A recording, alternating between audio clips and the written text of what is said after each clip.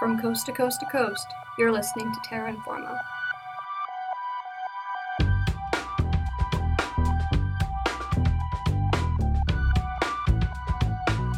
Welcome back to Terra Informa. My name is Ashley, and I'll be your host for the next half hour of environmental news from across Canada and around the world.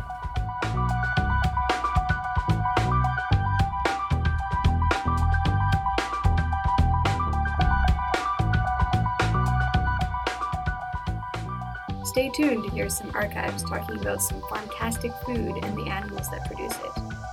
First, we will hear from Terra Informer Nicole Wiard, who spoke to two very different people about their relationships with pigs. Then we'll hear from Myro Radovich, who back in 2013 sat down with a successful woofer and heard about their experience with organic farming. Then lastly, we'll listen to an ecobabble to get you up to date on what it means to be a free-range egg.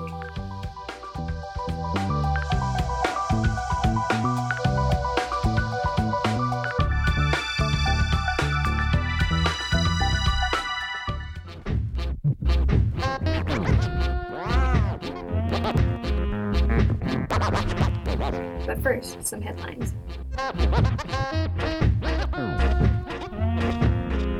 Last week, the United States Senate lifted a ban that prohibited the hunting of Alaskan bear and wolves on the state's wildlife refuges. Many concerns have risen from this lift on the ban that placed restrictions on methods of hunting predators. The focus has mainly been on what the ban will mean for denning wolves and hibernating bears who will no longer be under protection. Hunting tactics such as baiting and aerial spotting can be utilized under the new legislation. Those in opposition to the bill have called the newly legalized hunting tactics inhumane. Alaskan residents have expressed distaste for federal control over issues that they believe should be within their jurisdiction. Speaking of the importance of predators, last month a study out of the University of Alberta's Biological Sciences Department highlighted the importance of predators in the dispersal of seeds. Predator-assisted secondary seed dispersal, or diploendoseuchory, yes, I apologize for that, is when an animal, like a bird, for example, eats a fruit and is then eaten by a predator, like a fox. The seed is digested twice, which led investigator and postdoctoral fellow Annie Hämäläinen suggests it may be necessary for some thick-shelled seeds to germinate successfully. Predators often cover huge distances, so our fox will have traveled very far from where the original plant was when the bird ate that berry. Hämäläinen highlights the importance of predator-assisted seed dispersal in the face of human development and climate change because they allow plant populations to establish themselves in new areas that may be more suitable as conditions change. That's it for headlines. If you're interested in learning more, we posted links to more in-depth stories on our website.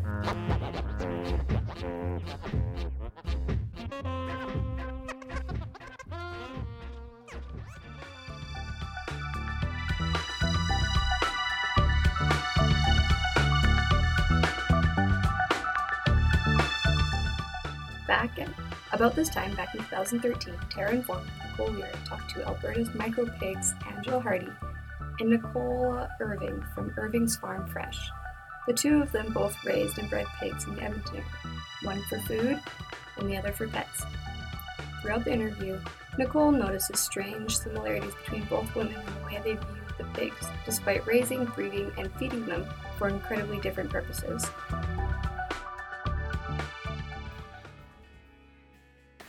Page 1. "Where's Papa going with that axe?" said Fern to her mother as they were setting the table for breakfast. "Out to the hog house," replied Mrs. Arable. "Some pigs were born last night." "I don't see why he needs an axe," continued Fern, who was only 8.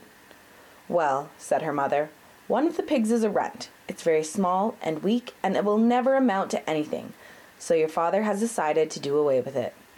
"Do away with it?" shrieked Fern. "You mean kill it? Just because it's smaller than the others?" "I spoke with Angela Hardy and Nicola Irving about their pigs. You'll soon find out they both like them small, but for very different reasons."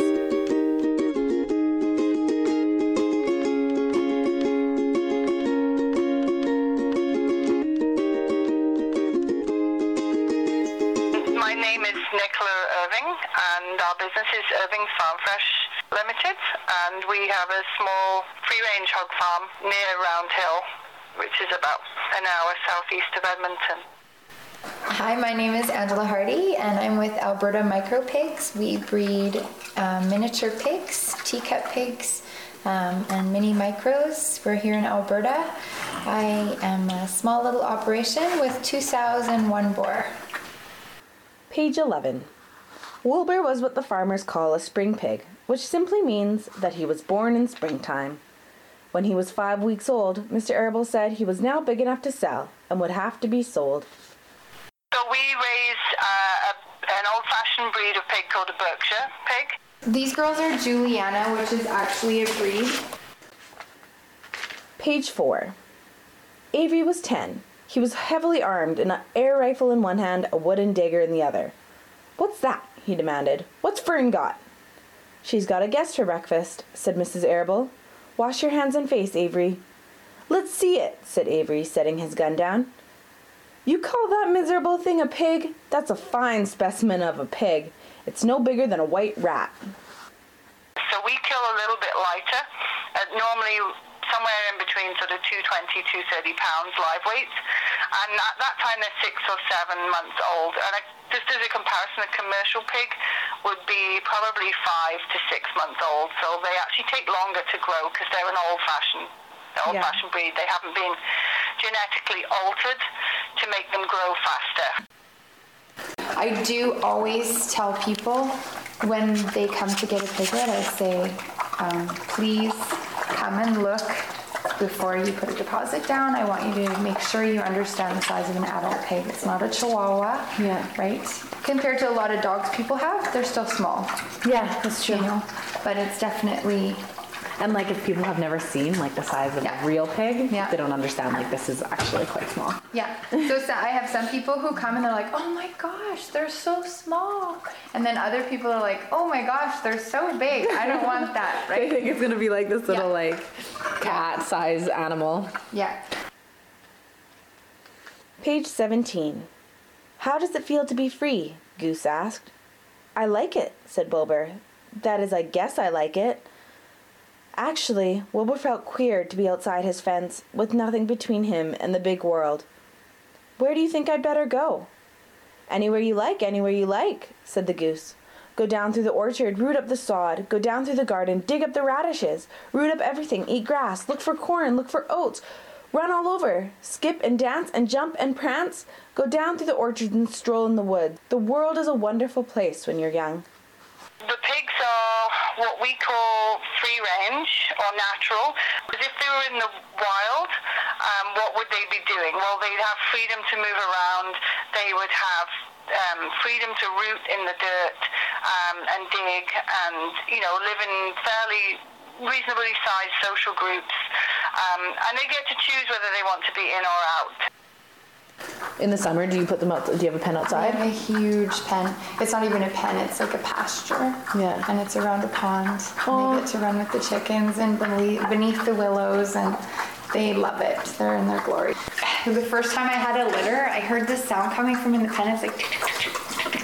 I'm like, what the heck is that? And I look over the wood, and here's these 2 little pigs on their hind leg doing this little dance, and they're like banging their necks together and biting at each other's ears, and they go in circles. It's like and they playing, kind of, hey? No, they're like asserting their dominance. So they like assert this pecking order, right? And so their ears were all like bleeding because they were trying to figure out who's the boss for like a few weeks.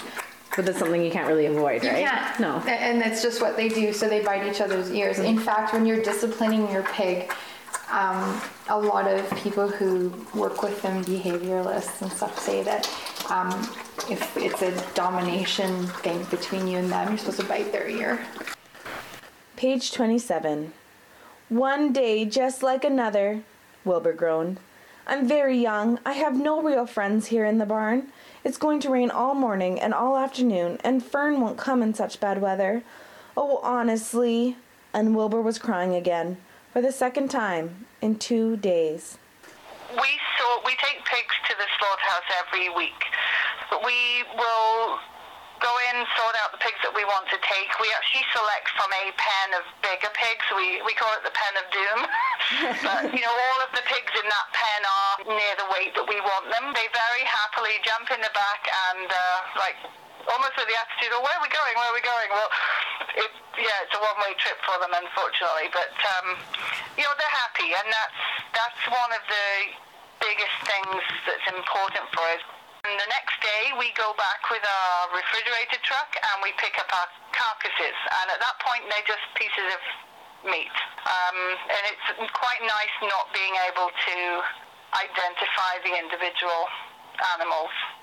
It's a hard thing watching them get in that trailer and go, knowing that they're not going to come back. I often wonder if they sense anything or whether they know.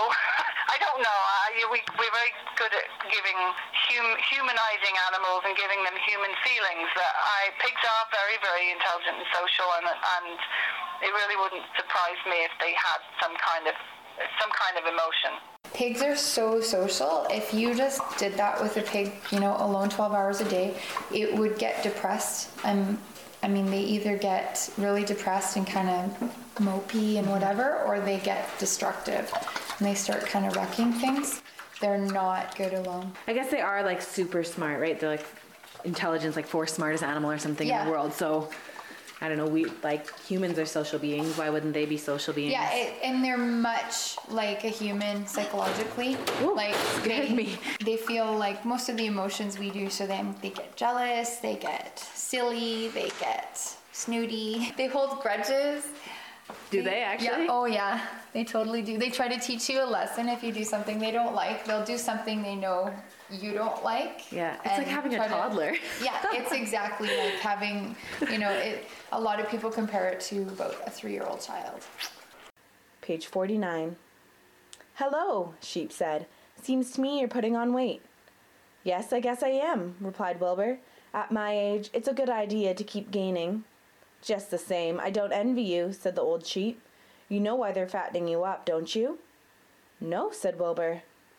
Well, I don't like to spread bad news, said the sheep, but they're fattening you up because they're going to kill you. That's why. Turn you into smoked bacon and ham. Yeah, no, so, I can't. Just out of curiosity, do you eat pork? We eat a little bit. It's not like a personal thing against pigs or whatever. We just, it's not our favorite meat. No, and it doesn't have anything to do with No.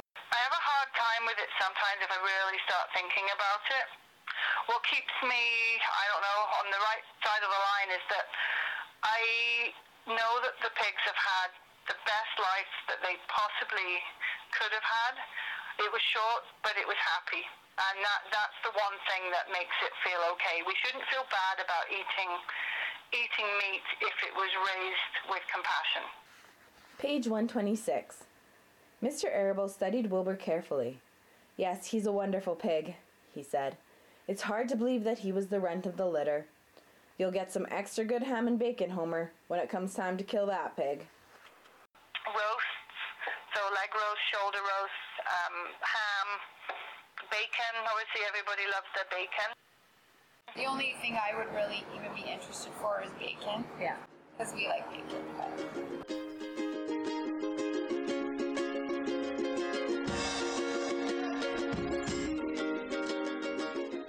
Page 178.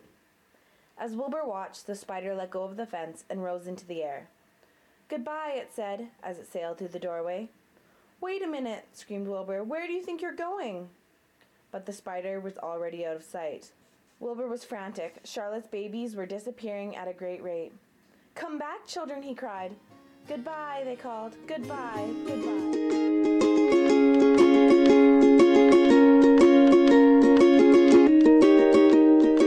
Thanks, Nicole.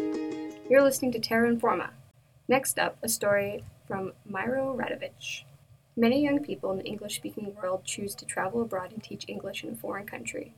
However, the enriching experience of extended cultural travel does not have to be restricted to the realm of teaching English. Miro Radovich sat down with a young Edmontonian, Nicholas Mickelson, to discuss a program that enabled him to spend almost a year on an organic farm in Europe as a woofer, with the Worldwide Opportunities of Organic Farms Network. Many young Canadians choose to travel abroad and teach English to experience a new culture and to gain new life experiences. This is appealing to some, but is not appealing to all. Looking at alternatives to traveling abroad to teaching English, to experience new cultures, I sat down with an Edmonton resident who looked at opportunities in farming overseas.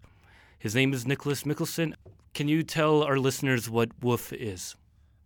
WOOFing stands for Worldwide Opportunities on Organic Farms. And basically, it's just a wonderful program that started in the 70s out of England. There's a lot of curiosity around working on organic farms and learning about how to farm organically.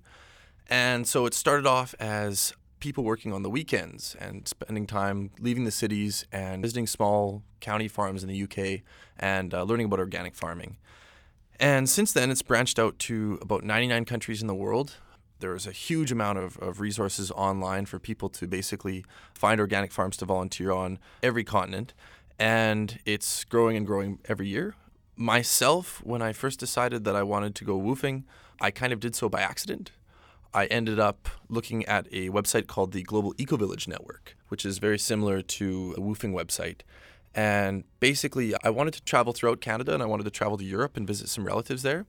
But I didn't really want to spend any money at hotels. And so I thought that there must be some communities out there that I can visit and I can spend a few hours a day working with them, meet locals, learn the local language, and at the same time get a chance to travel on the weekends and, visit different parts of the country and that sort of thing. So when I began to visit these places, they started calling me a woofer, and that's when I sort of figured out that I was part of this organization, unbeknownst to myself. Okay, and where did you travel in Europe? I mainly stayed in Denmark. Denmark has some of the largest and most alternative eco-villages in Europe. In particular, I stayed at one on the island called Fyn, which is called the Self-Sustaining Village, and it was basically about 25 to 30 people, all young families, and they were still forming up, so the eco-village didn't really share a lot of resources. They just spent some time together eating meals. They would give each other a helping hand, but they didn't share a lot of money together. It was just starting out, so things were really at the beginning stages. But I spent most of my time at an eco-village called Svanholm, north of Copenhagen, and that's the largest eco-village in Northern Europe, and they have about 150 members, 600 hectares of land, and they're the largest organic food producer in Denmark. So very complex. What exactly makes Svanholm an eco-village? Svanholm, I guess they sell themselves as an eco-village. I don't really know the criteria of saying, we're an eco-village or we're a commune, because I guess they incorporate a little bit of everything. Up until about 2003, Svanholm shared 100% of their income together. So at the end of the month, everyone would receive the same allotment of money, regardless of how much they made. As well, they have a set of principles where, of course, they don't use any pesticides. They do use tractors to harvest their food, which is sort of a debated topic on the farm. But again, there's no use of pesticides, there's no use of genetically modified crops. They do have windmills on the farm to produce their own electricity, which they sell back to the grid. I guess why they might call themselves an eco-village is because their main goal on that farm is to live with the least amount of carbon footprint possible. The average Svanholmer emits 2.8 tons per carbon per year, as compared to Albertans, which emit, about 18 to 20 tons of carbon per year if you don't factor in industrial emissions. How did you get in touch with Svanholm? Were there any fees associated with getting in touch with these eco-villages? Oh, no, absolutely not. It's wonderful. It's so easy and simple. Basically, you can go on the Woofing Canada website or Woofing, I believe it's woofing.com. Or as well, one of my favorites is gen.com, the Global Ecovillage Network.com. And you find eco-villages in whatever country or place you'd like to visit. They'll show you where it's located on the map, so they're nice and easy to find. It'll give you a brief description about the place, so you can find out if it's what kind of rules there are, because every eco-village and every intentional community is different. And basically, you just send them an email, and you'll say, I'm a woofer. This is my intention. This is how long I'd like to stay. And they'll get back to you and just say, yeah, sure, arrive on this date, and you can stay for this long. And it's usually about 3 months that is the maximum that they'll let you stay. But depending on how well you fit on the farm, they'll let you stay for as long as you like. What do you miss most about Svanholm? That's really hard to say. Because the eco-village is made up of about 150 people, the social dynamic is always fantastic, because sometimes, living in the city, you can be overstimulated, where you're constantly inundated with noise and people and sound, or you can be understimulated, where you find yourself, in a home by yourself. And at Svanholm, you always had a nice balance of the two. and there were always lots of young people, lots of kids, elderly people, young families, teenagers, and there's always a mix of demographics around you, and there were always lots of people cooking in the communal kitchens and doing work together outside. And so you never felt completely secluded, but you never felt overstimulated either. And so I really miss that. If someone decides to wolf and they go to an organic farm and there's not a good fit between them and the people on the farm, what would you recommend Joel do? Sure. That's a really common theme now. It's very expensive to start an eco-village, and the most economically feasible demographic are young families. Svanholm had a committee, actually, that analyzed what types of people work best in communal living. And they found that because of all the debt, there's a lot of young families now in communes, because young families, it's usually made up of young professionals. They have a very steady lifestyle that's predictable, whereas young people or old people might stay for a few years and then they get tired of it and leave. But then the revenue for that farm is suddenly gone, so they have trouble paying their debts. So when people visit places, you'll find that nowadays it's made up of a lot of young families, which can be a little bit hard for a young person who's 19 or 20 years old from Canada going abroad, and then suddenly you find yourself with people who are all above the age of 30 and then all under the age of 10. So if you find yourself in a situation where you don't necessarily fit into that demographic, I would say visit and learn as much as you can, but keep your visit to maybe 2 or 3 weeks, which is what I did, and then maybe find other places to visit in the meantime. It's never disrespectful, I think, in any community when you just decide to pick up and leave, because there's no long-term contract with it. So basically, if you don't fit, just go to another co-op that's more attuned to your world view. Absolutely. And just don't overcommit. You never want to say, oh, I plan to stay for 3 months and then suddenly leave after the second day. There were a few instances where I arrived at an organic farm or an intentional community, and I didn't necessarily feel that I fit. But after about a week, I realized that these places were quite fantastic, and I ended up staying for a month or a month and a half. So. Thanks for that, Mauro. Now a story for free-range eggs. How do you like your eggs? Scrambled, poached, sunny side up? Whether they come before the chicken or the chicken before them, eggs are a breakfast staple. Terra Informers, Nicole Weart once again brings us a lovely eco-babble where we enlist some local farmers to try and break down the term free range, and it's one of the many terms that you can find on a carton of eggs. But as you'll soon find out, defining free range is not as simple as it sounds. It may seem pretty self-explanatory, but the term free range is anything but easy to define. Free range doesn't mean organic. It means the animals have access to outside spaces. But where the confusion really comes from is the lack of a legal standard. A farm can falsely claim they produce free-range eggs without getting into trouble. Unlike organic, there is no law to decide what's free-range and what isn't. Ideally, free-range hens would be wandering around on a green grass utopia, scratching up dirt and roosting in trees, but typically the hens are kept uncaged inside barns with some degree of outdoor access. But the amount, duration, and quality of their free range has no standards. The birds can be fed whatever the farmers decide to feed them, let out whenever the farmers decide to let them out, and practices such as beet cutting and forced molting through starvation still happens. Yet the egg cartons can still have the highly respected and sought after free range sticker on them. So I headed down to the Strathcona Farmers Market in Edmonton to ask some farmers about how they define free range.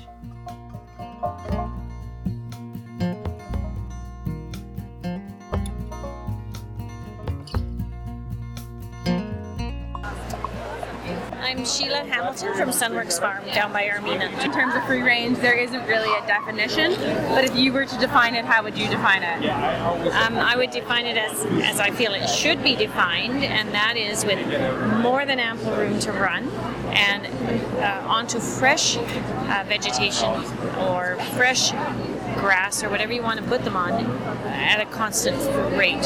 So moved every day and not just out on a little tiny piece that they can say yes they go outside. It should be true free range. Do you think it should be like a legal definition? I think it should be, just as they need to define what natural means. There's no meaning for natural, there's no meaning for free range. There's just all these words that are used out there that really have no definitions.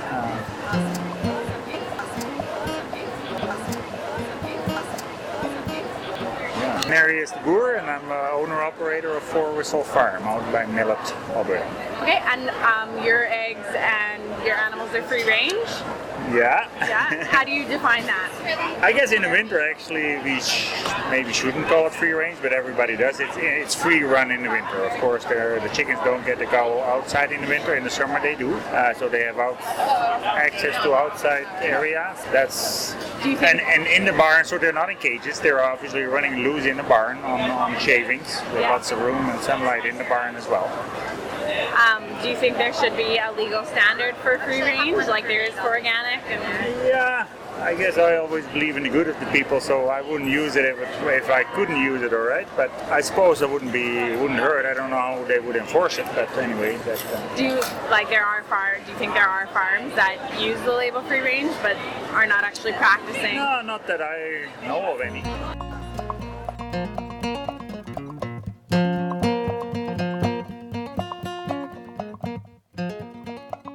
Just an interesting side note, in Australia there's been a recent change to the way that free range is defined.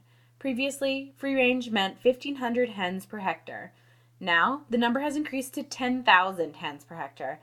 This allows for up to 12 hens per square meter, provided they are within 9 meters of an exit. Imagine this. Your average bathroom is 6 square meters. Under Australian regulations, that's enough space for 72 chickens. And as long as they have access to a route outside, these sardined hens would be considered free range. I hope this gives you something to think about. Next time you grab that carton of eggs, picture your bathroom overflowing with chickens, and remember, it's always best to check with the farmer themselves to see how they define free range.